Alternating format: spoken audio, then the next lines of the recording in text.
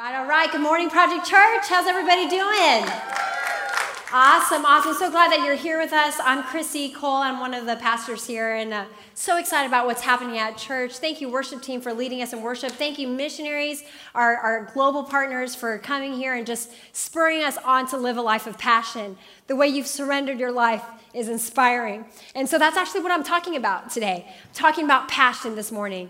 The series that we're in the middle of is Lighten Up. And pretty much we're telling the church, hey, let's lighten up. And the tagline really tells you everything that we're talking about: breaking free from the prison of performance and success. How many people know in this day and age, we're all about achieving the American dream even, and performing and succeeding and attaining and obtaining more and more in this world, when God is telling us you need to surrender it all. And when you surrender it all, the load and the weight of the world and the expectations and the assumptions of what we should be doing will if you just surrender your life, you'll be lightened up.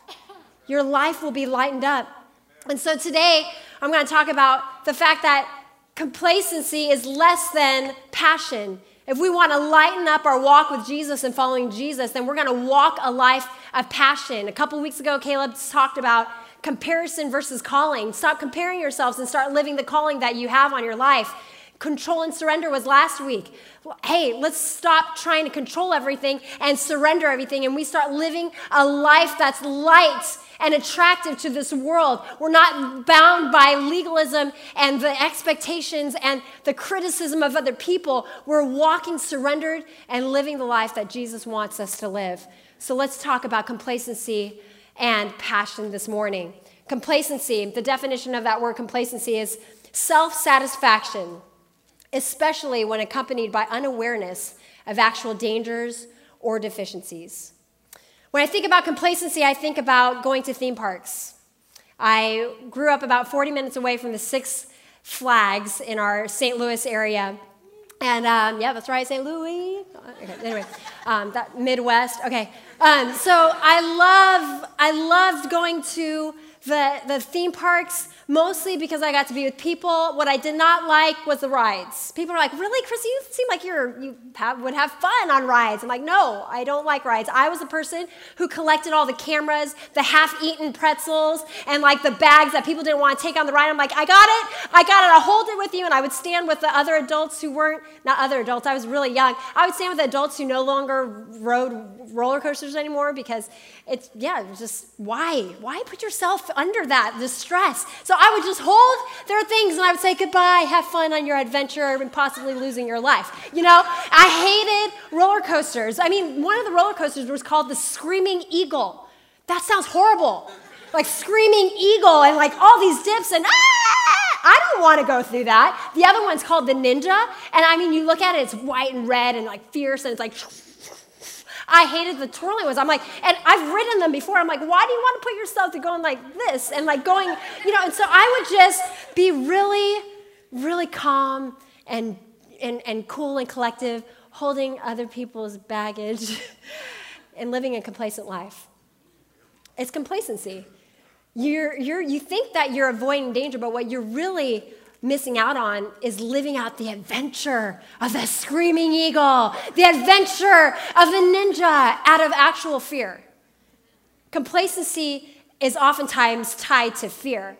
And so here's what I kind of vowed to myself as I recognized that I was missing out on a lot of stuff. I recognize that, hey, I have kids now, right? This is 20 years later. I have kids now. I am going to ride rides. I'm going to experience the experience, and I'm going to pop a couple Dramamine because all these rides make me sick. But every time I come into a theme park, I am going to ride the ride at least once, just once, and I just need to have the experience once. And so I was at Disneyland. My friend Megan was with me, and I was with my little one, Kai. And he was finally tall enough to ride more rides. He's 4 years old at this point.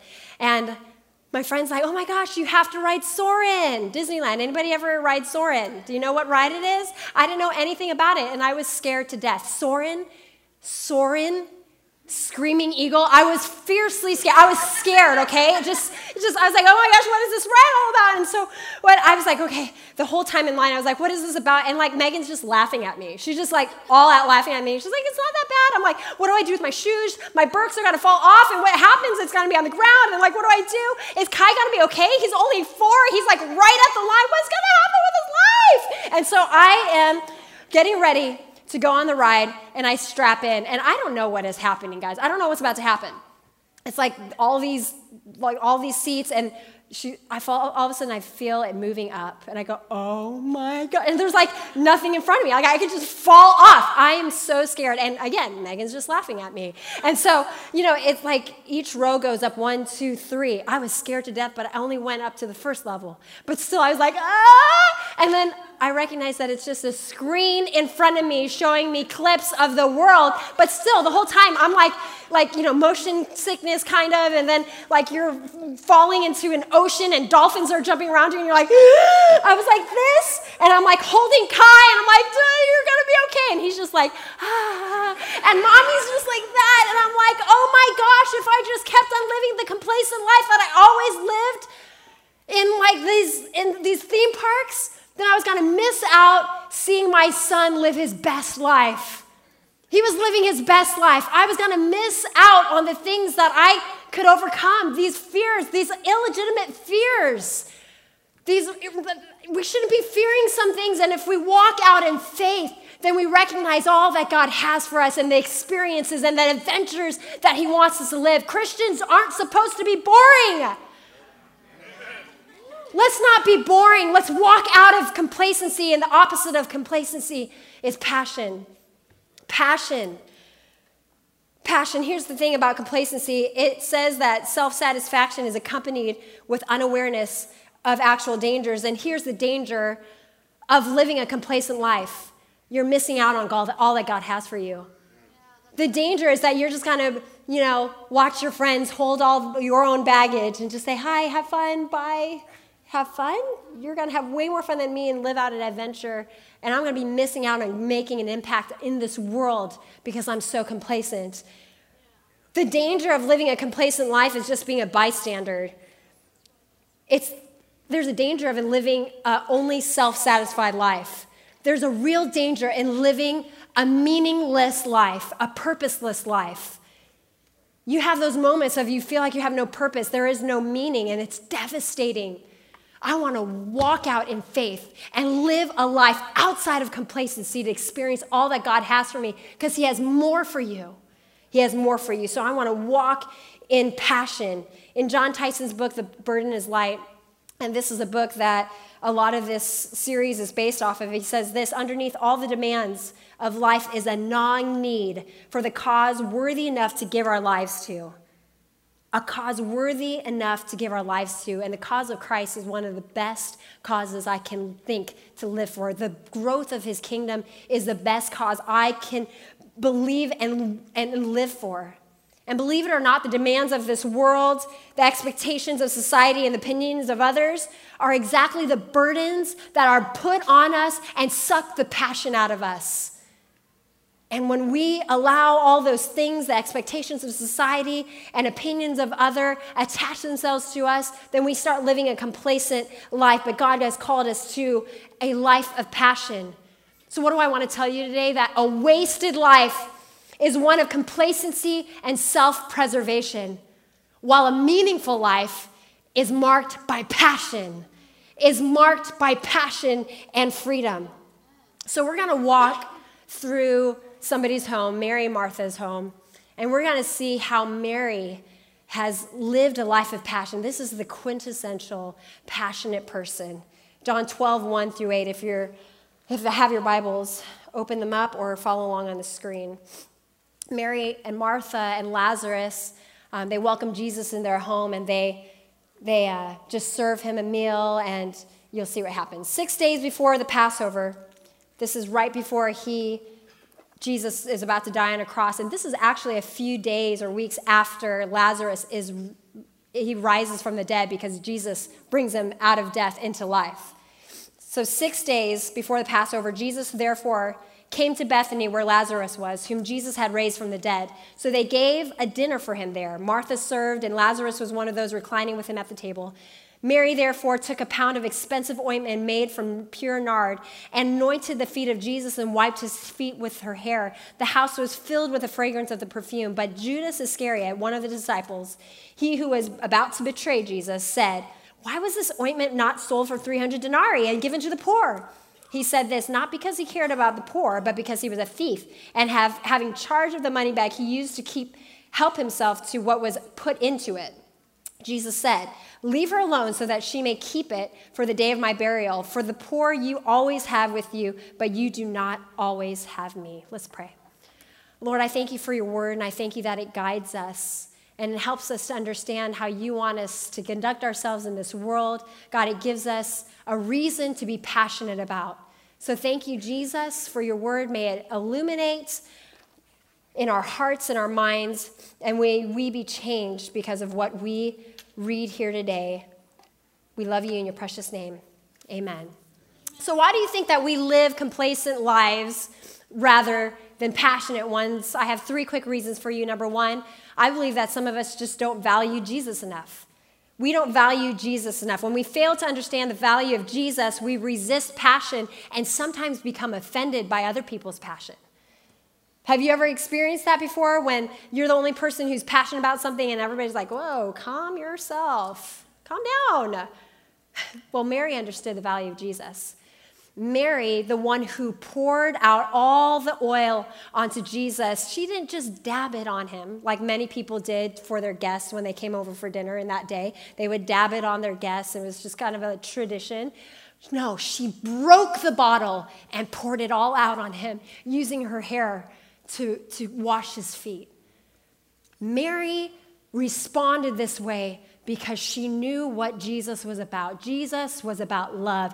Jesus was about acceptance. Jesus was about raising people from the pit of their hell and bringing them to life. That's what Mary was responding to, who Jesus was. She understood the value of Jesus. Judas Iscariot, on the other hand, he was walking closely with Jesus day by day by day by day, and still was offended by Mary and was like, why are we wasting all that oil? I wonder how many people in the church who come week after week, serve and maybe even, I don't know, give a lot of money. I wonder if we're walking by Jesus every day. Supposedly, we have like a scripture verse on our cubicle at work. Everybody knows that we're Christian. We have a fish on our car. But do we ever get offended when people are more passionate than we are? Is it just because we're not as passionate? Judas Iscariot no longer recognized the value of Jesus, and I believe he drifted away even though he was within arm's reach of Jesus. Let's not be that church. Let's be the church that walks closely to Jesus and recognizes everything that we do is about him. Our life is centered and hinges on Jesus. Our salvation hinges on Jesus. Our future hinges on Jesus. The way we parent hinges on Jesus. The way we operate ourselves and work hinges on Jesus. Let's value Jesus. And when we value him, we walk a meaningful life. We don't value Jesus enough is why we choose complacency. And maybe second, we value the pragmatic too much. Listen to this in Mark 14:4. It's the same account of the scripture I read in John, but it says this: "There were some who said to themselves indignantly, 'Why was the ointment wasted like that?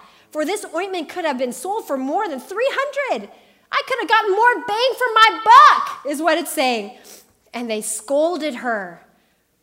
The human propensity is to judge people based on pragmatic value.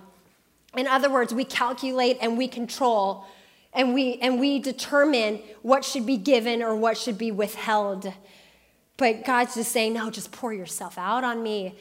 Let's not measure everything practically. The things of this world is all practical, but the things of heaven sometimes don't always make sense or don't always add up. I don't know why the people who give 10% all the time end up with more in their bank account. They operate out of just 90% of their giving, but yet they are able to give so much more. I believe it's because they're operating in heavenly ways, not earthly ways. Let's stop thinking so pragmatically. When we measure things, this is what John Tyson says, the author and the pastor that we draw a lot of this teaching from. When we measure things only by their ability to produce results and not for their intrinsic worth, the world is flattened down to one dimension and beauty and delight are squeezed out of it. When we just are trying to be productive Americans trying to make it in this world, then our passion is sucked out of us. Let's not be too pragmatic. The complacent life is one that is calculated, controlled, and hesitant. And I was thinking about this when Caleb recently asked me. He has the opportunity to go speak in Seattle and also participate in a tournament, a golf tournament. And so he's going to bless people. He's going to take Canaan with him. And he's like, hey, what do you think? Is that okay? And he's like, and I'm like, yeah, sure, go for it. But typically, I think in the past, I would have been like, let me pray about it, and calculate how many days will he be gone from me, because that's going to mean I have to take care of the kids by myself. Okay, that's going to mean that he can't drive. That's going to mean that it's going to cost more to take the plane. And sometimes when we're praying for people, we're just calculating. We're just calculating and controlling. You know, the other day, my sister was going through these struggles, and she'd be okay with me saying this, but she's like, just pray for me about this, pray for me about that, pray for me about that. I was like, no, I'm not going to pray for you anymore. I already know what to do. We're just going to say, make the right decision. You know what to do. Just say yes. What did you just say? You said that the missionaries that shared with us, the West, they were saying sometimes our job is just not to figure everything out. Our job is to say yes to Jesus. That shows your passion. I mean, I'm not saying be mindless and not even think about some practical things, but sometimes we know what the practical things are. You know, when people ask us, oh, will you help me move? We're like, let me pray about it. It's going to take a lot, you know. You know how much work it's going to take. You know that it's a Saturday that you're just going to chill, Netflix and chill. I know that that's what you want to do. But no, let's stop praying about things in a controlling sense, but let's be in lives and people that are in prayer all the time so we're ready to say yes. And so we know exactly what to do when the moment and the opportunity comes. That's a life of passion. And number 3, I think sometimes we are complacent because we value the opinions of others more than the opinions that Jesus has of us. What does Jesus think about us? And you know, I loved youth ministry, youth and young adult ministry. And 10 years ago, Caleb and I were in the throes of young adult and youth ministry. But one thing that I would always say to the girls who, man, would dress or behave a certain way because of the opinions of others, would look a certain way because of what a guy said. I said, we all have these emotional bank accounts. And somebody told me this when I was younger. My mentor told me this, and it stuck with me. But sometimes we have these, not sometimes, we always have these emotional bank accounts that if we allow so many people to deposit so many good things in us, and we receive it so quickly, that the same people, or maybe even other people who don't love us, when they say something mean about us, or when they say something that they don't like about us, then that leaves us bankrupt, because as easily as they were able to deposit in your life, so easily they were able to withdraw. So what opinions about others and the life that you're living? The opinions are saying, why love Jesus that much? Why serve that much? Why give that much? Holy cow, that's a lie. Why do we allow those opinions to mean more than us, more to us than when God's saying, just give? Just give freely. I have given my life to you, so freely. Give your life freely. And I promise you it'll be a life of brave surrender and freedom and passion and a life worth living, a meaningful life. Let's stop valuing the opinions of others. And here's what I find that happens also. Not just the opinions of others and the criticism of others, but sometimes we're our worst critics.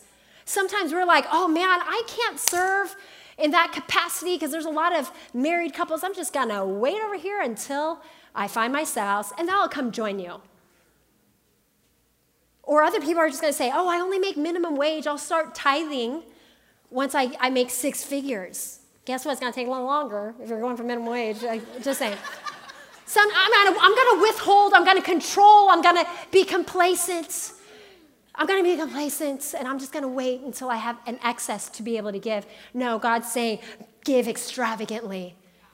Just give more. Give ridiculous, give to your family members that don't have anything. Get that car that's been sitting, that excess that you have that you feel like you don't have. You just have that car that's sitting there. Maybe you were supposed to give that car to somebody. Go fix it up and give it to somebody. I don't know, somebody who needs it. That stuff in the attic, go put it in a bag and gift it to somebody. What are the things that we can be doing and giving and not withholding because we're actually just controlling and we're actually just being complacent? We're just being complacent. God wants us to live a life of passion. John Tyson says this again, we want to realize an immediate return for whatever we invest in. But beauty doesn't fit within the framework. The beauty of uncalculating generosity is not to be measured by the yardstick of utility. We are not just robots in the kingdom of God. We're contributing, passionate people that know that our generosity gets carried way further than we can ever do on our own in the kingdom of God. And his economy gives more and in abundance more, and he pours out on us a blessing. So how do we live a life of passion? How do we live a life of passion? The definition of passion is this: strong and barely controllable emotion, intense emotion, compelling action. King David, he's the quintessential worshiper, follower of God, devout, passionate. He's always known as this passionate person. In 2 Samuel 6:14, it says, and David danced before the Lord with all his might, with all his heart, mind, and soul. He was passionate. I think of Elf when he says, I'm in love, I don't care. You know that part? That was a good turn. That is passion, right? And then sometimes we just think, oh yeah, passion is outward. I'm going to come on a Sunday morning, I'm just going to raise my hands and maybe my foot and I'm going to be passionate. That's not what passion is. Passion is more than this outward behavioral expression. It's a condition of our hearts. As I speak this morning, I think some of us are saying, man, I'm passionate. I got this. That's what I was thinking. I was like, yes, Caleb, he gave me passion. I'm going to talk about passion. I'm going to scream and dance and jump around on stage. But that's not what passion is. It's a condition and a posture of your heart. Some people are like, I'm so passionate, I don't care what other people think.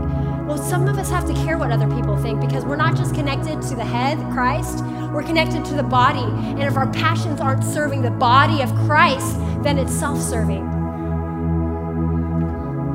So sometimes we're so passionate about our passions that we don't realize that they've become idols in our lives. Our passions have become idols in our lives when we start stepping out in faith and making a way for ourselves. I'm going to make this happen. I'm going to strive. I'm going to do it in my own capacity. Pragmatically, I know I can figure out a way to make. That's not a step of faith. That's controlling. Striving places the burden all back on you, and serving Jesus becomes hard again because we're trying to do it on our own. Serving Jesus has got to be out of the overflow of the passion of our hearts, where we're serving the body. We're serving people. We're serving people, and it's not something where we're glorified. Sometimes the complacency, that self-satisfaction can morph into self-glorification and self-importance. Passion is this, the suffering and death of Jesus, suffering and enduring. That's what passion is. Did you hear me? It's not just about what you love to do. It's about suffering and enduring for the cause greater than yourself. I was at a prayer meeting last night, and we were blessing an organization that's opening up title boxing at the ice blocks, and we were praying for them. And you know what? We were doing that because it wasn't like, hey, look at us, we're awesome boxers and our Instagram is awesome. No, it's because they're like, everything we've poured into this, our blood, sweat, and tears are going to give God glory, and this is going to be a platform for him to be glorified, not us. That was the heart of it. Are we doing our jobs? Are we pursuing things that are saying we're going to do this for the glory of Jesus, for the glory of God, not for the glory of myself? Are we going to pour our blood, sweat, and tears? Are we going to work harder for the name of Jesus? Not in our own strength, but in his strength. I'm telling you, if you just pursue things where people are going to be praising you all the time for, and they're only praising you, then ask yourself if this is self-glorifying. 2 Samuel 6:14 through 6. And after David was dancing, because you know what had happened? He had brought the ark of the presence of God, the ark of the covenant, all the way back to Jerusalem. And that was what he was mandated to do. Somebody mishandled the ark and he dropped dead right there on the spot. And so David recognized that this calling and this road and this thing that God had called him to do was a big deal. So when he got to Jerusalem, he danced with all his might. He said, I made it. God preserved my life. We made it back to Jerusalem. I was obedient. I'm going to praise him. I'm going to praise him because he gave me the strength to do that. He gave me the team to be able to do it. And we want to be that way. But guess what happens a few verses later? Michal, his wife, looked out of the window and saw King David leaping and dancing before the Lord, and she despised him in her heart. Michal looked on David the way that Judas looked on Mary. But I want you to know, David worshiped anyways. He worshiped anyways. He praised God anyways because his heart was pure. His heart was to serve. His heart was not about himself. His heart was passionate to pursue what God wanted him to pursue. So how do we live passionate lives? Remember, it's a position and a posture of our hearts. But we need to first reorder our priorities. Don't just put God first. And I'm not saying, okay, I'm gonna praise him in the morning, I'm gonna worship him in the morning, and the rest of my life, just whatever follows, follows. No, let's make him the center of our lives. Listen, complacency compartmentalizes Jesus. It doesn't prioritize him. It compartmentalizes him. And he wants to be the center of every area of your life. And when you have him at the center of every area of your life, you're compelled to give more. You're compelled to serve more. You're compelled to walk in obedience. You're compelled to tell more people about Jesus.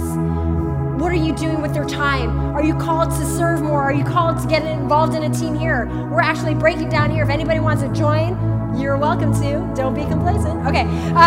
Resources. Is God calling you to be radically generous? Is he calling you to give? Repurpose your rest, number 2. How else do we live passionate lives? Reorder your priorities. Number 2, repurpose your rest. You know what's normal? Is that on your day off, you just Netflix, like binge Netflix, or you scroll through Instagram like, I finally have time to waste more time. I mean, that's really what it is. But here's what Luke 10:40-41 says, and I love this. Again, we're at Mary and Martha's house. They're receiving Jesus again, and Martha's serving, and Mary's just sitting at the feet of Jesus.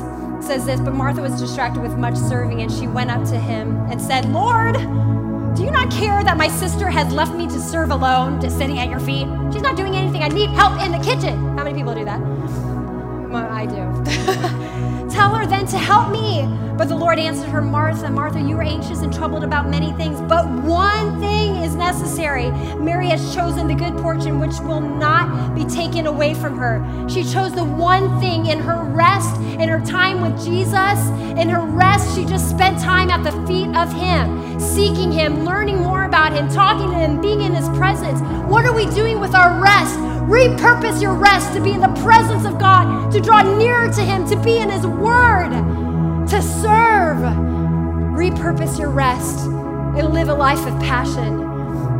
Bring your attention outside of the things of this world and repurpose your thoughts on him and center your life on him in your rest. Number 3, rethink your metrics. Are you thinking pragmatically too much? Are you always weighing what's logical? Are you measuring how much you give based on who's going to criticize you? Are you giving more because so many people are praising you? What are your motives? Ask God about them. Tell him to reveal that to you. Are you serving because you're calculating whether you're needed or not? You don't tell God if, like, I don't think they need me. I don't think that organization needs me. I don't know if my cousin who wants more time with a mentor in their life, I don't think they really need me. Yeah, they probably do. Just serve. Just step out of faith and get involved somewhere else outside of yourself. Don't determine the metrics for what you should and shouldn't do. Just do it. Passion says just say yes and just do it. Number 4, reorient yourselves to the Word of God. all the criticism and praise that this world gives us, we need to put it all up against the Word of God. The Word of God will tell us who we are in Him. Reorient yourself to the Word. Spend time in the Word. Study the Word. You guys, I'm telling you, every week we try to give you application to the Word that we're studying, and every time it's going to be pray and read the Word. You're like, oh my gosh, seriously? Yeah, because that's true. It's just true. Reorient yourself to the things that the Word says about you. Think on things that are true. Think on things that are lovely. Think on things, whatsoever things are true, whatsoever things are honest, whatsoever things are of good report, whatsoever things are lovely. Think on these things. They're good things. Think of what God says about you. You are chosen. You're not forsaken. He is everything that He meant you to be. By when you were in your mother's womb, you were meant to be in her womb. You have a purpose. Live out that purpose and that passion because He created you the way He did. Read His Word and learn about it. Learn more about yourself and what He says about you. We want to live a meaningful life, right? If you want to live a meaningful life, I want you to dare to break the bottle of anointing oil. I dare for you to just break it, not just dab it delicately in the little thing. I'm going to go to church sometimes, dab it. I'm going to serve once a month, dab it. Dab it. I'm sorry. I said dab it. Dab it. Delicately dab it. I'm just going to give a little here. I'm going to give maybe once every month. I think God's calling us to be extravagant. Break the bottle, pour it all out. Let's let our lives be a spiritual act of worship. Everything we do, everything we say. Let's be the annoying person who prays about everything. Everything. That's passion. It's not jumping up and worship, although we give you a place and it's great. You're welcome to here. It's not just that. It's what's the condition of your heart. Are you willing to give and break the bottle? Break the bottle. There is more power in a moment of passion than a lifetime of mediocrity. And that's going to leave an impact on generations and generations and generations to come. Some of us are ruining our lives, wasting it away, dwelling on the thoughts of other people and the expectation that this world brings on us to make more, to do more, to perform, to achieve. And God's saying, no, your life should be ruined for the kingdom of God, to share the gospel, to share the love of Jesus. Some of you have experienced the love of Jesus and you're just dabbing your life and just say, here's a little bit there. No, break the bottle because you know what God did for you. The same way Mary knew that her brother was brought back to life. We were brought to life because of Jesus. We were forgiven. We have mercy, endless in our endless mercy, and we're forgiven for things that we've not even done wrong in our future. That's why we live a life of passion. That's why we pour it all out on Him. That's why we break the bottle. We break the bottle and allow it to pour out, not just dab it in a nice, perfectly curated with a little, twig on it, make it pretty and Pinterest perfect. No, we're called to break the bottle and pour our lives out for Him because Jesus is worth it. Because you know what Jesus did on a cross? He broke His body for us. His body was broken for us, and He poured everything out for us. All of His forgiveness, all of His grace. And He said, I will take the rap for everything that you've done wrong in your past and everything you've done wrong in your future. You don't no longer have to carry guilt or shame. I am breaking my life and pouring it all out. It's worth it to live for Jesus and the cause of Christ. Would you close your eyes in this place and bow your heads?